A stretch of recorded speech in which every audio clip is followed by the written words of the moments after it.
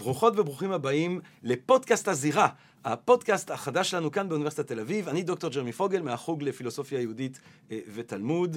אנחנו שמחות ושמחים לארח אתכם כאן בפודקאסט שלנו, שבו בכל פרק אנחנו נבחר רגע ויראלי אחד, נתעמק בו, נחפור בו, נפרק אותו, נחשוב יחד מכמה נקודות זווית על איך הוא משקף תובנות שיתחומו לנו אותן מיטב המוחות כאן באוניברסיטת תל אביב. אבל כל זאת ועוד בעוד רגע, אני רוצה להתחיל עם איזושהי הודעה. הפודקאסט הזה כמובן מכוון מכל הלב לכל עם ישראל, לכל דוברי העברית בכלל, אבל אולי במיוחד לסטודנטיות ולסטודנטים היקרות והיקרים שלנו.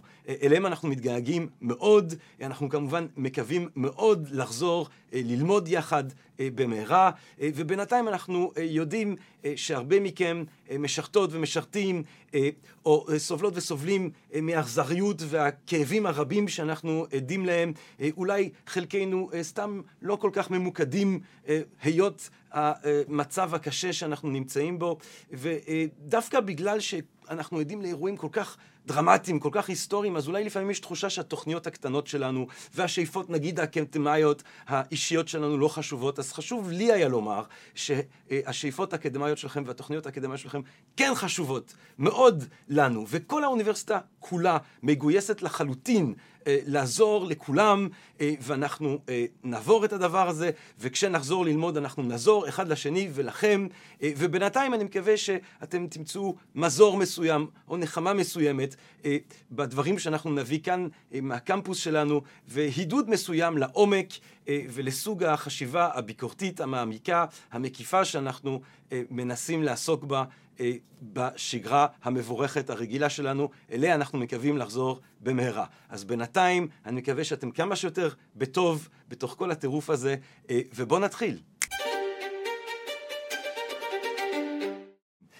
פנטרי, הכל זורם, אמר הרקליטס, הפילוסוף הגדול, הקדם סוקרטי, הכל זורם, וכמה הדבר הזה נכון בעידן הדיגיטלי, בחיים הווירטואליים שלנו, בזרימה המתמדת של תוכן, דום סקרולינג קוראים לזה בלועזית.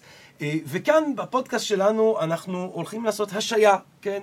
כל פעם אנחנו משהים רגע ויראלי אחד בתוך הזרימה המתמדת הזאת, חופרים בו, מתעמקים בו, וחושפים את האופן שבו כל רגע ויראלי בעצם משקף רעיונות מרתקים, ודברים שאנחנו יכולים ללמוד בזכות המשאבים הכמעט אינסופיים שהייתי אומר שיש לנו כאן במוחות הכי טובים של אוניברסיטת תל אביב.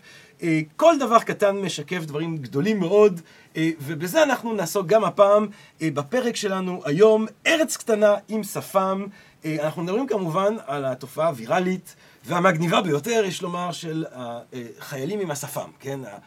סרטונים של חיילים עם שפם, האופנה הזאת של חיילינו לשים שפם, וכדי לדבר על הנושא הזה מכל מיני נקודות זווית, אני שמח מתרגש לארח כאן דוקטור גיא שטיבל. דוקטור גיא שטיבל שהוא מרצה בכיר בחוג לארכיאולוגיה ותרבויות המזרח הקדום, הוא מתמחה בארכיאולוגיה צבאית בדגש על הצבא הרומי. ומאז 2017 הוא מנהל את משלחת החפירות על שם משפחת נוישטטר במצדה. אנחנו נדבר על אופנות כאלה בהיסטוריה הצבאית של רומא. יש לנו כאן את פרופסור נירה ליברמן. פרופסור נירה ליברמן היא סגל אקדמי בכיר בבית הספר למדעי הפסיכולוגיה, סגן דקן במנהלת הפקולטה למדעי החברה, ואיתך פרופסור ליברמן אנחנו נחקור את המשמעויות הפסיכולוגיות, נכון, של השפם הזה ואת האופן שבו הוא נקשר לתפיסה שלנו את האירועים של העבר הקולקטיבי שלנו. ו-last but not least, גבירותיי ורבותיי, שמחים, מתחגשים ומתגאים לארח כאן את פרופסור יוסי יובל. פרופסור יוסי יובל שהוא מהבית הספר לזואולוגיה, הפקולטה למדעי החיים ובית הספר סגול למדעי המוח, ואנחנו רוצים לדעת למה בכלל היצור האנושי יש לו את החצי פרווה, חצי לא פרווה הזאת, ומה התפקיד שלה, אם בכלל. טוב, בוא נתחיל איתך, דוקטור גיא שטיבל. כאמור, אתה מתמחה בחיים הרומים, גם להם היו תסרוקות אופייניות, אולי שיער פנים. בוא תחשוף לנו, מה אנחנו יכולים ללמוד על הרגע הנוכחי מנקודת מבט השוואתית לרומא העתיקה. האמת שאני מגיע לאולפן ממילואים, ואחד הדברים שאפשר לראות שאין חדש תחת השמש. זאת אומרת, מהבחינה הזאת חייל הוא חייל הוא חייל, וזה לא משנה אם אנחנו נלך 2000 שנה אחורנית, או אם אנחנו מסתכלים על מה שקורה פה ממש מעבר לסיבוב. הצבא הרומי היה צבא מקצועי, ובמובן מסוים קריירה של אנשים. זאת אומרת, אנשים שירתו 25 שנים בצבא, וזה אומר שאם אני מסתכל על החיילים, אני מסתכל על המצבות שלהם, אני מסתכל על ה-CV, על הקוריקולום ויטאי שלהם, שאנחנו מוצאים אותם הרבה פעמים בדיפלומות, תעודות שחרור, כאלה ואחרות, אנחנו ממש רואים שיקוף של החברה. ואם נאמר, כמו היום, ידוענים, סלבס, קובעים את האופנה ואיך נראה, הקיסר והקיסרית היו בעצם האנשים שהכתיבו את הדברים, ולכן מהתקופה של אוגוסטוס, בתחילת הפרינקיפט, ככה כשאנחנו מדברים לקראת אפס נאמר, ברבע האחרון של המאה הראשונה לפני הספירה, אוגוסטוס הוא בעצם הקיסר, והוא חלק פנים, וכל הגברים חלקי פנים.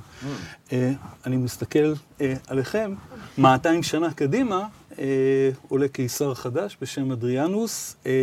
יש את הגרסה של גיא פינס של ההיסטוריה אוגוסטה, שאומרת שהוא גידל בעצם גם זקן וגם שפם, לא בגלל שהוא רצה להידמות לעולם היווני הפילוסופי הגבוה, אלא כי פשוט היו לו בפנים פצעים כאלה ואחרים, והוא רצה לחסות.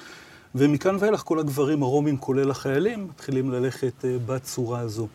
הדבר שאותי עניין לפני כמה שנים, הייתה צלמית קטנה של חייל רומי, שמצאו בירושלים לפני 50 שנה, והיו לו רסטות. ופה התחיל סיפור לגלות מי זה החייל הזה ולמה הוא הולך עם רסטות.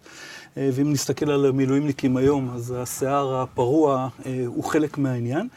וגם היה לו שפם וגם זקן, ומתברר שהוא חייל מאורי מצפון אפריקה, מאוריטניה בעצם האזור של מרוקו, גבר מרוקאי, ואחד הדברים היפים שאנחנו רואים זה על גבי עמוד טריאנוס, שזה בעצם סרט הקומיקס הראשון, ממש רואים שם סצנה אחרי סצנה של הקרבות, רואים קבוצת חיילים כזו על סוסים, הם בעצם פרשים, מעין סיירת כזו, שלוקיס קואטוס היה המפקד שלהם, אחר כך גם רצה להיות קיסר, אבל חיסלו אותו, אבל לא נדבר פוליטיקה, גם לא לפני של 2000 שנה כרגע. יבוא הזמן לדבר על הכל. כן. אנחנו אחראים, אני אחראי על העבר, לא על העתיד, כמו שמישהו אמר. בכל מקרה, כשאנחנו מסתכלים על המראה שלהם, הם הלכו עם טוניקה קצרה, מאוד קצרה, שזו הייתה בעיה שתכף נדבר עליה, ומערכת התסעורת בעצם הייתה מאוד מאוד ייחודית, וסטראבו שכותב על הגיאוגרפיה, מעין lonely planet כזה של העולם העתיק, איך העולם נראה ומה פוגשים, מספר שהגברים המאורים, הגברים ממרוקו, היו מאוד מיוחדים, הם ניקו שיניים, הם גזזו ציפורניים, כשהם הלכו ברחוב הם לא נגעו אחד בשני.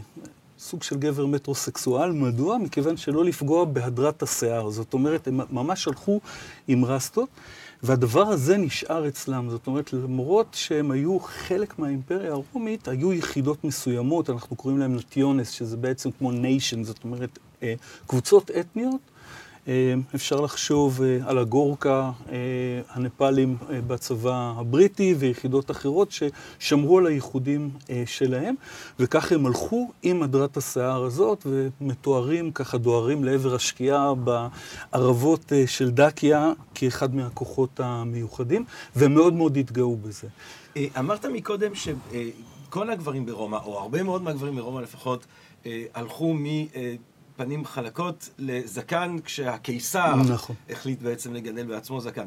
אז זה אומר לפחות לפי התיאור הזה, זה לא יפיין רק את החיילים. זאת אומרת, זה לא היה משהו שמאפיין רק את החיילים. זה לא יפיין רק את החיילים. החיילים, במקרים שאנחנו רוצים באמת לראות את השונות, אנחנו מדברים על הכוחות עזר, בצרפת לגיון הזרים למשל, זאת אומרת, אנשים שהתייחדו בתכונות מסוימות, הרבה פעמים הם היו הכוחות למשימות מיוחדות ששלחו אותם להתקפות פתע או דברים שכאלה.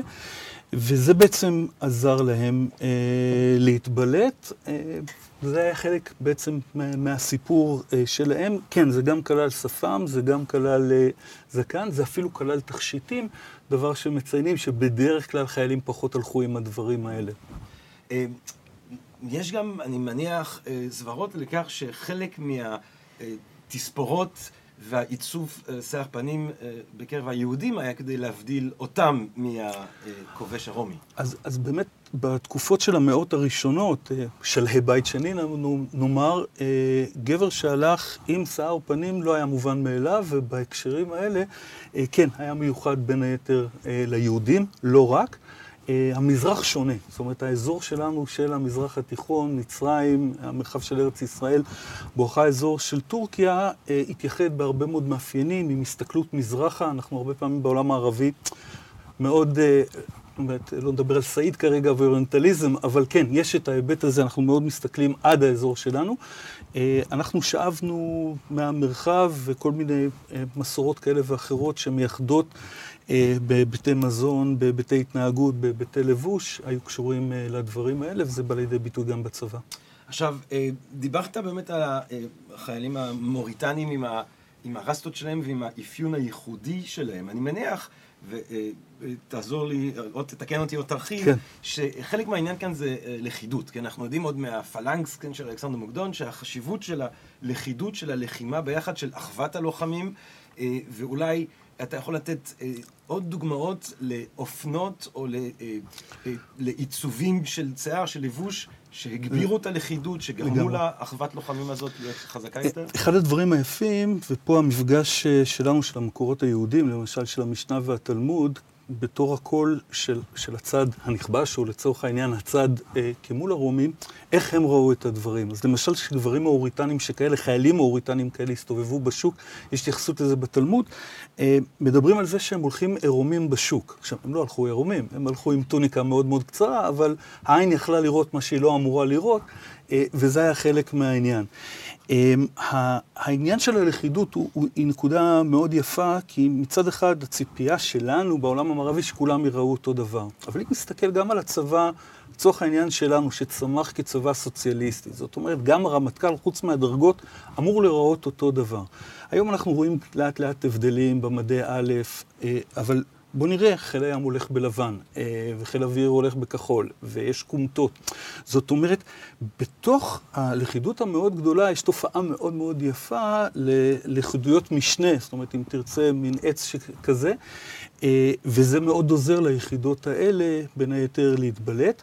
רואים את זה גם בטרמינולוגיה, בשפה. אחד הדברים הנפלאים שיש לנו אתר בשם וינדולנדה, זה קצת כמו קומראן של הבריטים. בצפון אנגליה, ליד חומת אדריאנוס, מצאו מטמון של תעודות, ויש שם מכתבים של חיילים שפונים, כולל של אשת מוצב אחד, אשת המפקד של מוצב אחד, פונה לאשת המפקד של מוצב שני, והם בשפה שלהם מדברים במילים של אח ואחות. זאת אומרת, גבר פנה לגבר במילה אחי. זה לא המצאה של גולני. זאת אומרת, מהבחינה הזאת אנחנו רואים את הלכידות, זה נקרא פרטר בלטינית, ויש שם הזמנה לחגוג יום הולדת. אנחנו בתקופה קצת קשה, אז צריך גם לשמוח מדי פעם. אז הם, אשת מפקד המוצב, מזמינה את אשת מפקד המוצב השני לבוא לחגוג איתה את יום ההולדת. אנחנו מכירים אותם בשמות, אפשר ממש לראות את החיים. זאת אומרת, חיילים בסופו של דבר חיו, לא רק נלחמו, למעשה,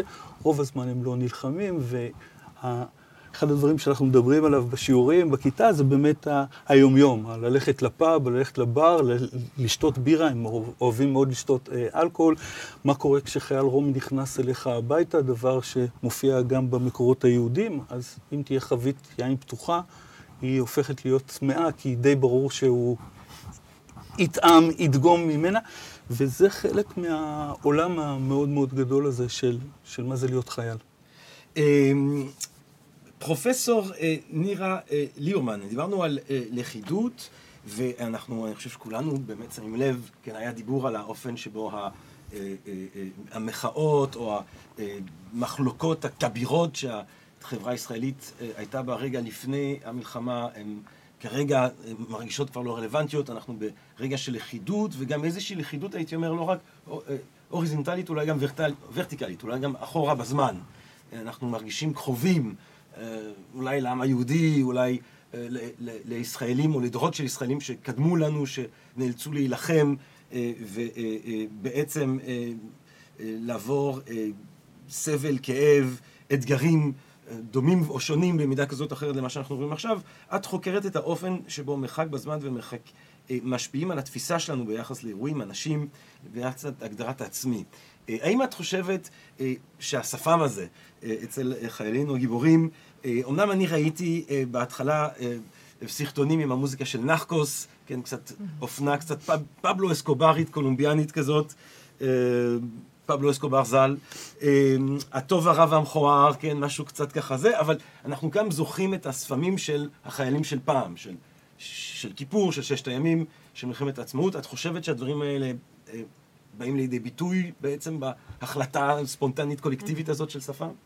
זאת שאלה טובה, אני חושבת שהיה טוב לשאול אותם, אתה יודע, אנחנו מדע אמפירי ואנחנו אוהבים לשאול כאלה שאלות, אבל אני חושבת שמעבר לזה, אני חושבת שאחד הדברים שקורים זה הצורך לסמן סימנים בזמן, וזה הרעיון שאנחנו מצד אחד אנחנו מתעסקים ביום-יום, ובצבא היום-יום הוא מאוד מאוד overwhelming, מה שנקרא. יש המון דברים להתעסק בהם, וללכת ולחזור, ונשק, ופרטים, ומי בא, ולאן, ומתי נכנסים, ולאן נכנסים. ומצד שני, תוך כדי להיות מודע להיסטוריות של הרגע. זאת אומרת שמצד אחד אנחנו מתעסקים בשרוכי הנעליים, ומצד שני אנחנו מתעסקים קיומו של העם היהודי, כמו שאמרת, ובעצם מתכתבים עם מלחמות העבר, מה היה. והצורך הזה להחזיק את שני הדברים ביחד, הוא הרבה פעמים מייצר את הסימנים בזמן האלה. זה דומה במובן מסוים לסיבה ולחוויה של לעשות קעקועים. אנשים עושים קעקועים בשביל, זה מה שהם מספרים, זה בשביל לחקוק איזשהו רגע שהיה, ואם הם לא יחקקו אותו, הוא יעבור ויעלם, והם רוצים לזכור משהו מאוד מאוד קונקרטי על רגע שהיה, על בן אדם שהיה, ולהיות מחוברים אליו בצורה מאוד קונקרטית.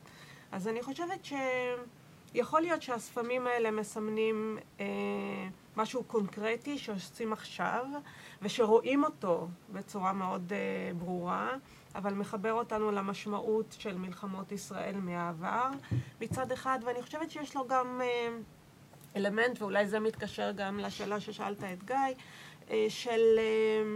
של כולנו ביחד. כולנו ביחד באותו מצב. אני רואה מישהו אחר עם שפם, אז אני יודעת שאנחנו באותה קלחת.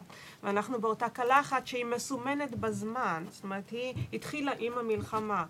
ואני מדמיינת לעצמי שאולי אפילו הם חושבים על מה יהיה בסוף המלחמה.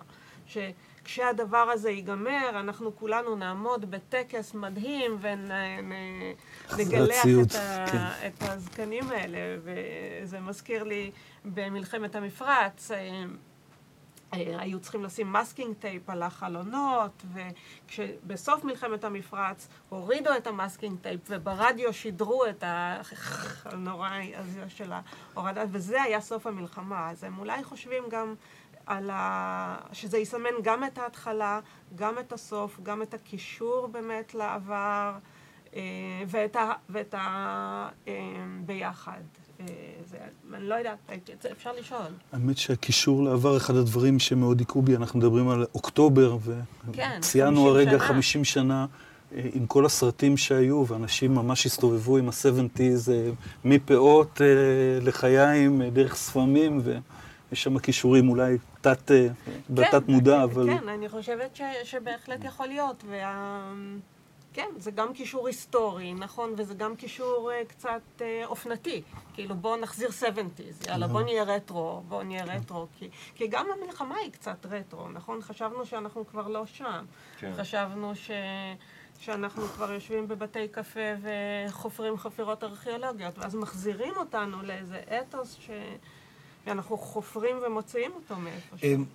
מעניין אותי שדיברת באמת על הנוהל הזה של לסמן את הזמן בגוף. כן? התחלנו עם מרקליטס.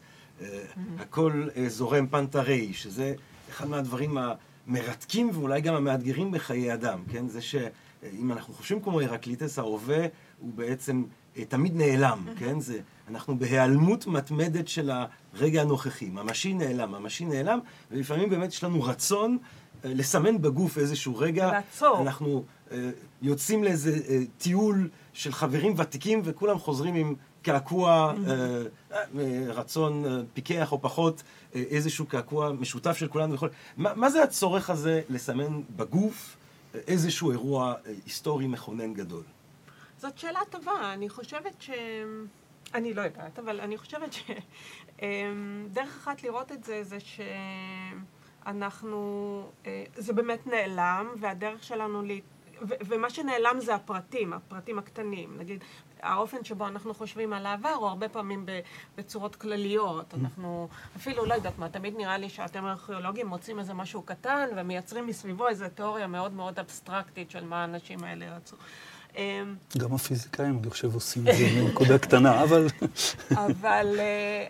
ומה שנעלם זה הפרטים, והרצון הוא להאחז בדברים הקטנים. אני חושבת שבאמת גם בעבודה של גיא, לפעמים הכיף הוא לשחזר את הקונקרטי, נכון? אני רוצה לחזור באמת לנקודה של הזמן, כי אנחנו בתקופה של סוג של כאוס שכזה. זאת אומרת, הדברים שדיברת עליהם, שמסמנים סוג של טקסיות, יש לנו את הטקסים של הבר מצווה והחתונה והחיים והמוות, זאת אומרת, זה משהו מאוד קבוע, ופתאום אנחנו בתקופה, רטרו או לא, אבל אנחנו בתקופה שהיא, הכל משתבש. תחושה של חוסר מנהיגות או אי-ודאות, נגיד את זה ככה, ולפעמים אולי חלק מהמעשים האלה נותנים איזשהו משהו שמחבר ונותן לך באמת את התחושה הזאת של הביחד של הקבוצה ולא רק של האינדיבידואל שעכשיו נגד כל העולם.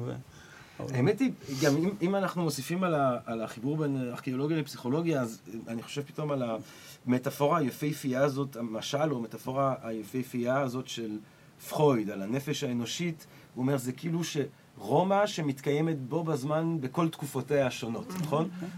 זאת אומרת, זה כאילו שאתה מטייל ברומא ואתה רואה את אתה רואה את רומא העתיקה ורומא של הרנסנס ורומא המודרנית, ורק שלא אחד על השני, אלא אחד, כן, לא משנה איך, כאילו בתלוי איך שאתה מסתכל, אתה רואה את כל כולה בו בזמן, וזה הנפש האנושית, שבו בהרבה מובנים העבר ממשיך להתקיים לצד ההווה, אולי לפעמים גם לצד דמיונות של העתיד.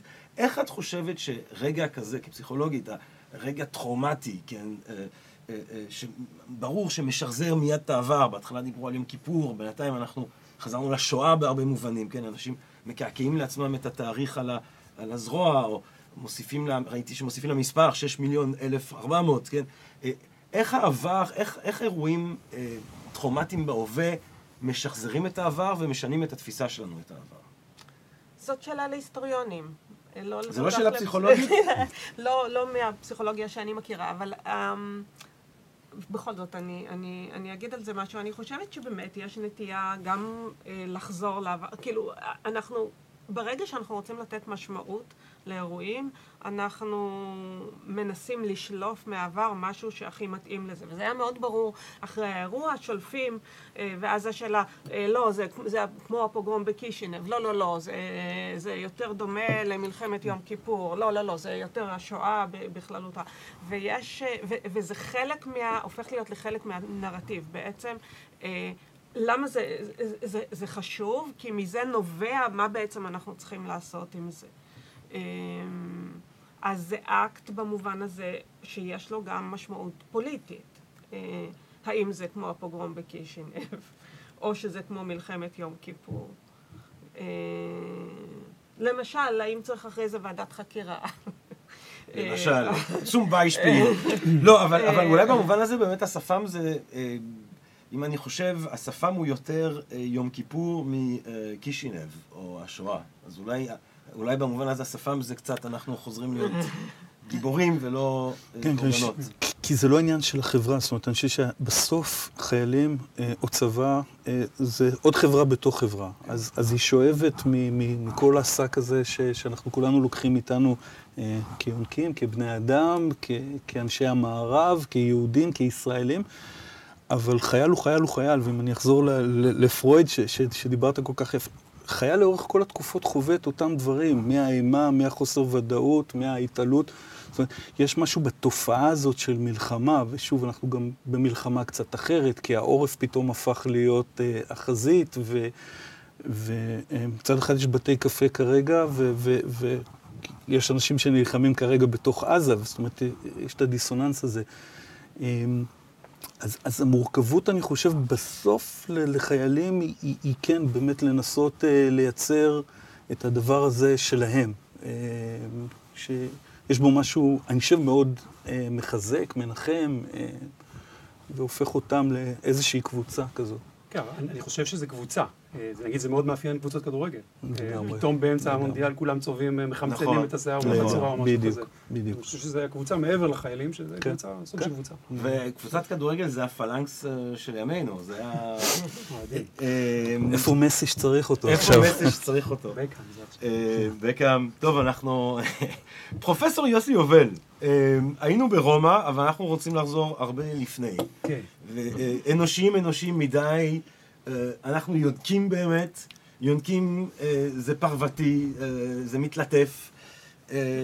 למה אבל אנחנו, לא כולם, אולי הכלב כן, האריה פחות, אבל למה אנחנו בני האדם יונקים שאיבדו את רוב פרוותם בעצם? כן. מה זה בכלל הדבר הזה שאנחנו מגדלים פה? כן, או שגודל. אז באמת צריך, כמו שאמרת, יונקים, אחד מסמני העיקר המרכזיים שלהם זה פרווה, וזה מה שיש לנו פה זה פרווה, בסדר? אפשר, זה קצת פחות נעים מאיזשהו ארנב פלאפי כזה, כמו שאמרת, אבל זה אותו דבר, זה עשוי מקרטין, מאותו חלבון, זה אותו חומר שבונה את הציפורניים שלנו, זה אותו חומר שממנו עשויים קסקסים של זוחלים, זה אותו חומר שמהם עשויות נוצות של ציפורים, הקרן של הקרנף, נכון? זה הכל אותו חלבון שאצלנו ביונקים כנראה פעם אחת הפך לשיער, אגב, גם הקוצים של הדורבן, זה הכל צורות שונות של קרטין. כן. ואנחנו כמעט היחידים, מתוך הפרימטים, הקופים נקרא להם, אנחנו העירומים היחידים, ואנחנו נקראים גם הקוף העירום, ובאמת למה זה קרה? יש המון השערות, וכל מה שאני אגיד פה זה ברמת ההשערה, כי אנחנו לא יודעים באמת מה קרה ומתי קרה. אני זוכר שכשהייתי ילד, אז הייתה תיאוריה של הקוף האקוואטי, שהייתה מאוד פופולרית. שעברנו דרך המים. שאולי היינו בקצוות של המים, וזה גם הסביר את העמידה הביפדלית שלנו, כי המים תומכים, וזה, עד כמה שאני יודע, התיאוריה הזאת נפלה. אני זוכר שכילד זה נורא הרשים אותי. אני אוהב אותה, כן. וגם האובדן הסוער, אנחנו יודעים שלדולפינים אין שיער, והשומן, וזה. היום, עד כמה שאני יודע, התיאוריה, נגיד, המקובלת, אנשים חושבים שאולי זה מה שקרה, זה קשורה לאובדן התחממות בעצם. בעצם היצירה של הפרווה היא כנראה איזושהי דרך של טרמורגולציה, של שמירה על חום גוף, שאנחנו יודעים שזה גם מאפיין יונקי. והתיאוריה מדברת על כך שבאיזשהו שלב בני אדם ירדו מהעצים, יצאו מהיערות, התחילו לצוד בסוואנה, פיתחו יכולת של sustainability, של ריצה מאוד ארוכה. אנחנו יודעים שבני אדם באמת יש יכולת כזאת לרוץ המון שעות, מדברים על הרבה שעות, וכשאתה רץ כל כך הרבה שעות בחום, כן, במקום חשוף, אתה צריך איכשהו לאבד חום, ואז אנחנו מדברים על הזעה. אנחנו בעצם יודעים שבני אדם זה החיה שמזיעה הכי הרבה, יש עוד יונקים שמזיעים, אבל אנחנו ביפר, כן, קראתי איפשהו ליטר בשעה אנחנו יכולים לאבד, זה quite gross, כאילו, אנחנו קוף עירום ורטוב, כן, שוויצרים, כן. נכון, גרמנית, ואז אם יש לך פרווה, אז זה פחות, כן, זה מקשה על אובדן חום באמצעות הזעה, אם יש לך פרווה, ועכשיו נשאל את השאלה, אוקיי, אז למה כן שמרנו על פרווה בכל מיני מקומות? כן. אז כאילו בראש זה הגיוני, נכון? כי אנחנו ביפדלים, אנחנו הולכים על שניים, והקרינה מגיעה מלמעלה, וכדאי... למעלה של הראש. כן, אז זה קל להסביר. אגב, אני אגיד, באמת אחת השאלות היא גם מתי זה קרה, ואנחנו לא יודעים לומר בדיוק, אבל קראתי, יש מחקר גנטי, חושבים שזה בא ביחד עם התקהות של האור. כי אתה בכל זאת חשוף לקרינת שמש, אתה צריך איכשהו להגן, ואז אתה מפתח אור כהה, ולפי מחקרים גנטיים אנחנו מדברים על 2 מיליון שנים, איפשהו, כן, הומו ארקטוס כזה פחות או יותר, שיש לו כבר את האור הכהה, ואז הגיוני ששם איפשהו גם הולך לאיבוד השיער או הפרווה. אז עכשיו יש עוד כמה מקומות שאנחנו בהם שעירים, נכון? אז בואו נתחיל מהקלים יותר, שערות באף, שערות בריסים, כנראה נועדו להגנה, נכון? למנוע כניסה של כל מיני גופים זרים. שערות בבית צ'כי ובעוד כל מיני אזורים כאלה, שאולי קשורים, כך אומרים, להפצה של ריחות, נכון? בבני אדם יש ויכוח האם יש פרמונים או לא, בוא נגיד שאין רגע לצורך פרמונים רק... לפרמון יש הגדרה נורא מדויקת, זה מולקולת ריח שיש לה עברה אבולוציה כדי לסגנל משהו מאוד מסוים, נגיד אש, מושך את האשה באמצעות פרמון שהוא מפריש. כן. אז זה לא בטוח שיש לנו, אבל ריחות זה ברור שיש לנו. הרעיון זה בעצם להוביל למשגל שמוביל להתחבות. כן, או כל דבר קרבה, או כל דבר כזה, כן, שאתה יודע, ריח הגוף שלי או שלך נעים או לא נעים וכולי, ואתה יודע, אם אתה מפריש במקומות האלה ריח, אתה רוצה שהוא יישאר, אז פרווה היא עוזרת, כמו שאמרנו, היא הפוך, היא לא מעדה, נכון? ומה שנשארנו איתו זה בעיקר השיער פנים, שבעצם בזה אנחנו עוסקים היום, ושם רוב ההסבר, יש כל מיני הסברים, קראתי מחקר אפילו שמדבר על הגנה, שבני אדם נלחמים, אז אולי להגן על הצוואר. בדיוק, הצוואר ואפילו הרעמה של האריה, יש טענות שזה בעצם המקבילה אם תרצה. מעניין, כן. אבל אני חושב שהכי מקובל זה לומר שזה ענייני תקשורת, וזה גם בדיוק מסתדר עם השיח הזה. אמוץ זהבי, עקרון ההכבדה, תמיד אמר שגבות גדולות זה סממן הכבדה קלאסי, כי הוא מראה לאן אתה מסתכל. נכון, להסתכל למישהו ישר בעיניים, זה דבר דומיננטי, זה דבר שיכול לייצר חיכוך, אם אתה מעז לה, אם יש לך גבות גדולות, אז זה מדגיש את זה, זה גם מדגיש בכלל את כל הבעות הפנים שלך, וזה משהו שקשור לתקשורת, וגם כל סיור הפנים, אנחנו יודעים שהוא מגיע בבגרות, הוא מגיע בעיקר אצל זכרים, וכנראה קשור לתקשורת. אז למה באמת העניין המגדרי?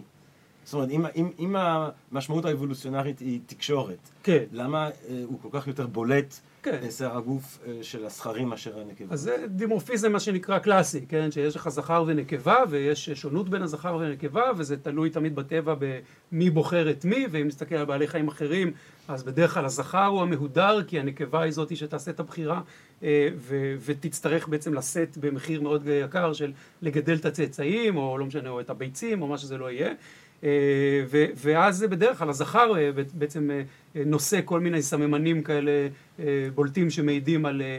אז זה בדיוק עקרון ההכבדה, למשל, זה אחד ההסברים, נכון? שאנחנו נושאים סממנים שמראים אוקיי, הדוגמה הקלאסית היא זנב הטווס, נכון? שלמרות שיש לי כזה זנב גדול, הצלחתי להגיע עד הלום ולא נטרפתי, כן? זה אמירה בעצם לנקבה. אבל זה היה סותר אז את היתרון האבולוציונרי כהגנה, אם העניין הוא...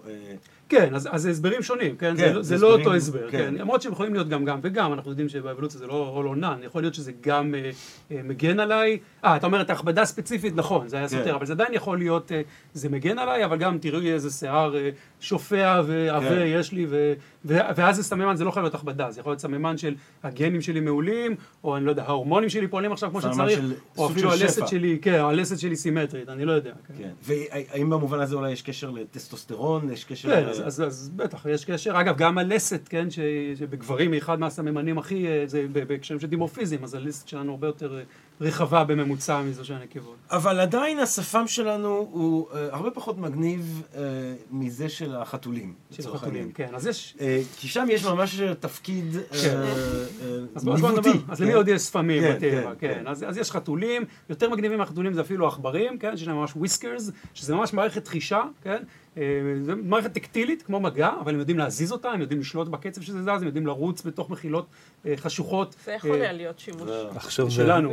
תראו, גם אנחנו מרגישים רוח על הסיור שלנו, נכון? גם לנו יש איזושהי פונקציה של חישה, אבל יש עוד המון שפמים, יש שפמנונים, כשמם, כן? שזה קטפיש, אגב, שיש להם את השפם הזה שמאפשר להם, כן, שמאפשר להם לטעום אפילו, זה סוג של, הם יכולים לחוש חומציות וככה למצוא מזון. יש פיניפד, זה כל כלבי ים, אריות ים, נבטנים, שיש להם גם, זה נקרא ויבריסה, אין לנו מילה כל כך בעברית. כן, אומרים וולברס מסטאש. אז בדיוק, גנבת לי, בדיוק. הביטלס ב-67. בדיוק, יש על שמם שפם אנושי, הוולברס מסטאש, שהם גם, הם כנראה יכולים לאתר דגים ששוחים וכאלה באמצעות. זה באמת שימושי. כן, אני ראיתי אפילו אנשים שבנו רובוטים עם שפמים דמויי שמחכים את זה, ויש גם, יש את הנה, וזה מתקשר לגע, יש את האימפריאל טמרין, קוף, שאם תחפשו אותו, יש לו פשוט שפם, וכשנתנו לו את השם, אם אני לא טועה, זה וילם על שני, היה השראה או משהו כזה, על השפם שלו, וזה כנראה תקשורת, יש לו פשוט שפם מטורף כזה, וזה הפיצ'ר של הזכר, להראות כמה הוא איכותי. אבל אצלנו אולי יש מידה מסוימת של חישה שיש לנו דרך השיער גוף, אבל אין שם את ה... כן. יש גם את הצד השני של זה שאתה מתנפח או מגדיל את עצמך, זאת אומרת, חתול שסומר ו... כן, אז אצלנו, אגב, רואים, קודם כל, בהקשר של טרמורגולציה, רואים שרידים שזה מה שנקרא גוסבאם, נכון, שאנחנו עדיין מתנפחים כדי לכלוא, אצלנו זה לא כך עושה את זה, כדי לכלוא אוויר ולהימנע מהתקררות, וכן, אצל חתולים וכאלה זה גם מגדיל את הנפח. אגב, ציפורים, הרבה פעמים רואים ציפור בבוקר והיא נראית שמנה, זה פשוט כי היא מנפחת הנוצות כדי לכלוא אוויר, זה בדיוק אותה הפונקציה. תגיד, אבל יש גם פונקציה אחרת באמת של גרומינג, נכון? שאם יש לי שיער פנים מסודר, אז בעצם אני מסמנת את זה שאני מתגלחת נורא בזהירות, ושאני לא מוזנחת, ושראית, כאילו, זאת אומרת, הפנים שלי פגשו תאר לפני זמן קצר, נכון? אז יש את זה בעולם העתיק? אז בשביל שכשאנחנו נכנסים לעולם שהתרבות כבר הופכת להיות, אז באמת העניין של התקשורת ומה הדברים אומרים, גרומינג מרמת הנגיעה, אפילו שאנחנו רואים את זה אצל פרימטים ואייפס במיוחד, שזה ממש, אצל הבונובונו והשימפנזים, זה ממש חלק מובנה מהמערכת היחסים. כל מי שמבקש שיעשו לו נעים, או ליטוף בשיער, או משהו כזה, אז זה לגמרי שם. כן, מהבחינה הזאת, אני חושב שבעולם העתיק אין שום הבדל ממה שקורה היום. זאת אומרת, מההיבטים של אופנה וההיבטים של התקשורת, באמת רואים את כל התופעות האלה. ככל שתיאורים שרדו, ושאנחנו רואים באמת במונומנטים של המלכים או קיסרים, גם אז צריך לזכור שזה מה שוויליאם או אחרים רצו, והם קבעו את האופנה. הייתה וריאביליות הרבה יותר גדולה, וזה משתנה. אני חושב אבל שבמאה ה-19, אם אני לא טועה, באנגליה היה ממש מצופה שתהיה עם שפם כחייל. זאת אומרת, השפם הצבאי, היו לו תקופות שהוא היה מאוד בולט. אני רואה את זה היום. כל הילדים שלי הם עם שיער פנים, וזה דור, ואנחנו קראנו לזה היפסטרים, אבל אבא שלי הלך עם שפם, סבא שלי הלך עם זקן. אנחנו בתוך שרשרת עכשיו של תופעות, ואפשר להגיד את ה-F-word, fashion, זאת אומרת, זה נורא חזק, וזה תמיד היה. אז באמת משהו אפרופו השאלה של נירה, ומשהו שאמרת מקודם, שדווקא כשיש מדים, יותר קל להבחין אוקיי, אז הוא הולך עם הקומטה קצת ככה, או הוא קושר את השרוך קצת ככה, וזה קלאסי, זה תמיד אני מלמד ב-animal behavior, כן? דווקא זה שכולם זהים, מאפשר לך להבחין בדקויות קצת יותר קטנות של מי כך ומי כך. ואגב, אופנות... החסידויות השונות, למשל. בדיוק, כן. ואופנות בבעלי חיים, אנחנו קוראים לזה תרבות, ויש קצת מחלוקת על השימוש במונח, אבל יש הרבה, בשימפנזים, למשל, דוגמאות קלאסיות, למשל, איך אתה משתמש במקל כדי לפלוט את הטרמיטים מתוך הקן, האם אתה עושה את זה ככה, או אתה קודם עושה את זה ככה, וזה נחשב לעניין תרבותי, שכל קבוצה עושה את זה אחרת, יכול להיות שזה טוב באותה מידה, אבל אתה תעשה את זה כמו הקבוצה שלך. יש אפילו מחקר אחד מאוד מאוד יפה, שנתנו לקבוצת שימפנזים לאכול אפונים, ורודים או ירוקים, אוקיי? בהתחלה לימדו אותם שאחד מהם, נגיד, לא טעים והשני כן, ויצרו אופנה שעכשיו אוכלים רק את הוורודים, ואז הראו שכשמגיע מישהו מבחוץ, אפילו אם הוא קודם היה רגיל לאכול את הירוקים, הוא עכשיו אוכל את הוורודים, כי זו האופנה המקומית. אולי ככה לסיום, אני אשאל שאלה דווקא רחבה יותר, על אם כבר ננצל את זה שיש לנו כאן ארכיאולוג ופסיכולוגית וזואולוג, מחשבה שלכם, לא בהכרח סביב העניין של הספמים המגניבים האלה, סביב האירוע והזמן הנוכחי. מי שרוצה להתחיל. כאילו אולי איזה משהו שמתוך התחום שלכם, האירועים הדרמטיים שאנחנו כולנו חווים, עדים להם, משהו שזה העלה בכם. אני אולי אדבר על שני דברים, אחד זה על החייל הפשוט, והשני זה על הגנרלים, או למנהיגים. החייל הפשוט ירצה להשאיר סממן. אנחנו רואים את הכתובות ברוך ג'מילי, או קילרוי, או פור was here.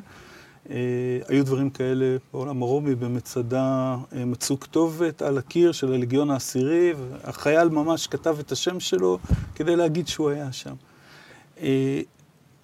הצד השני של הגנרלים או המנהיגים, אם אני יכול לנבא, אני מסתכל על יום כיפור, יהיו המון צל"שים. בצדק, אבל כחלק העניין של מדליות ואותות גבורה, ובאמת היו אירועים באמת מפעימים שאנשים עשו כפרטים באותו יום שבת ארור. הרומאים הם אלה שנתנו לעולם את המדליות, המדליות הצבאיות, זה נקרא דונה מיליטריה, דונה to donate, דונטיבה, זאת אומרת לתת, ומאוד התגאו בדברים האלה. יש לי תחושה שנראה לא מעט מהתופעה הזאת גם חוזרת אצלנו. תקווה שכולם יחזרו בשלום.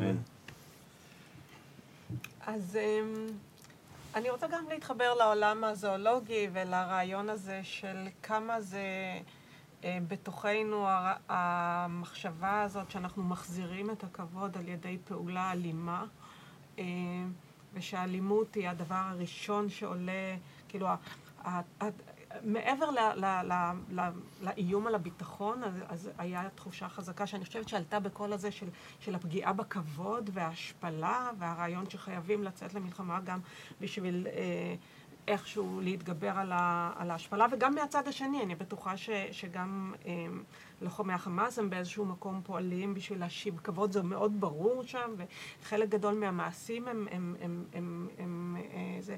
ושבתוך כל זה אנחנו גם מנסים לראות איפשהו איזושהי תמונה יותר גדולה שהיא לא זאת, זה לא רק מלחמה על הכבוד, אלא ניסיון לבנות גם איזשהו עתיד יותר גדול, אתה יודע, בתיאוריה שלי, כשמרחיבים את הפרספקטיבה של הזמן, זה בדרך כלל כרוך גם בהרחבה של פרספקטיבה של מרחב. אז גם לחשוב על העתיד היותר רחוק, וגם על מה בעצם, זה לא רק אנחנו מול הפלסטינים, אלא אנחנו בכלל באזור פה ובעולם, ומה מקומנו ואיך מנצלים את זה. אז באמת הקושי ולהחזיק את שני הדברים בו בזמן, גם הפרספקטיבה של מה עכשיו אנחנו עושים, ואנחנו חייבים עכשיו לצאת ולעשות משהו, אבל בואו נראה איך זה עומד מול המחשבות על הפרספקטיבה יותר רחבה. והשפן הוא באמת גם חתיכה בתוך העולם הזה של איך להחזיק בשני הדברים בו זמן. לא רק לחשוב על היום של אחרי, לחשוב על עשרות השנים כן, ולא רק אנחנו מול עזה, אלא אנחנו בעולם. למרות שמפחיד אותי שעשרות שנים אנשים יהיו עם הדבר, סלבדור דלי, והשאלה אם זה יחזיק. זה מפחיד את ג'ילט, הרבה יותר. למה? דווקא ג'ילט היא הרבה יותר מוצרים למכור, כי כדי להחזיק סלבדור דלי וזה, יש לך את כל הדאפר דאנס, את כל האלה שאתה צריך. הם ימצאו איך לעשות את זה. אל תדאג. מחשבה שלך. כן, אז קודם כל אני אמשיך קצת את הקו של נירה, ואני אגיד שמתמיהה ואפילו מאכזב אותי שיצור עם 1.5 קילו מוח, שהוא באמת ביפר, כאילו אין לזה אח ורע, מסוגל מצד אחד להעסיק את עצמו בגרומינג הכי זה, ומצד שני לא מסוגל לתפוס משוואה עם שני אלמים. אנחנו הופכים להיות כל כך פשטנים, זה קצת מה שנירה אמרה, כן? זה גרם לזה, ובתגובה צריך לעשות את זה. וזה תמיד מדהים אותי איך יצור עם מוח כל כך גדול לא מצליח לעשות את יותר מזה. ואם בכל זאת לסיים במשהו קצת יותר חיובי ומשעשע, אז אני רוצה רק להסב את תשומת ליבנו שזה שהשפה מגיעה לצבא, זה בעיניי הסוף של השפה, זה לא ההתחלה של השפה. מי שמחפש את ההתחלה של השפה, מה צריך לחפש אותו בקרויצברג, בברלין, לפני 3-4 שנים, בקורונה, בסדר? שכשללכת עם שפם, זה היה נחשב כאילו, מה זה הגועל הזה? אני זוכר שפעם אחת עליתי לזום עם שפם, ואמרו לי, מה, אתה ב-RTL? וזה שעכשיו השפם הפך להיות סמל של הסחי וזה, זה בעצם גבורת השפם, מבחינה תרבותית לפחות. מעניין, צריך לבדוק, כי גם במלחמת העולם הראשונה היה לפועלו, כן? הצרפתים היו המסופמים או הצעירים. מעניין אם אחר כך בשנות ה-20 היו פחות או יותר ספמים בתרבות הצרפתית. כי יכול להיות שזה עכשיו סמל לגבורה ודווקא חתיכות. אולי זה יחזור, אולי זה לא הפח זבל של האופנה. אצל הרומאים הצבא גם היה פח זבל של האופנה? לא. לא, להפך, מאוד התהדרו, מאוד היו. אבל הם היו הסוף של הטרנד או ההתחלה שלה? זאת השאלה. לפעמים הם יצרו את הטרנד כי הגיעו חיילים מבחוץ והגיעו אופנות אחרות, אז הם דווקא יצרו משהו יכול חדש. להיות שזה הרגע שזה הופך להיות כור מיינסטרים. ההיתוך. כן. שקרויצברג תכבוש את מפתח תקווה ועד אם אתם רוצים למדעי. לשאול על מה יהיה הפודקאסט הזירה בעוד 3 שנים, צריך ללכת עכשיו לקרויצברג ולראות מה המבשים על הפודקאסט. טוב, בואו נתחיל. יש דיון אחר לגמרי על מה קרה לשפם של צ'פלין ברגע שבקרויצברג של פעם הוא עבר לדמויות אחרות, אבל זה לפרק אחר. טוב, גבירותיי ורבותיי, אני רוצה להודות מאוד לאורחים המרתקים שלנו, דוקטור גיא שטיבל, תודה רבה לך. פרופסור נירה ליברמן, תודה רבה לך. פרופסור יוסי יובל, תודה רבה לך. ובעיקר אנחנו רוצים להודות, ממש מקרב, לכל המסופמים, אם אתם מאזינים לנו, תחזרו עם שפם או עם זקן, או בלי שפם, או עם שפם צרפתי, או עם שיח כזה או אחר, לחזור בשלום, כולם. אני מקווה שנהייתם בפרק הזה, מהפרקים שבעזרת השם נמשיך ונקליט.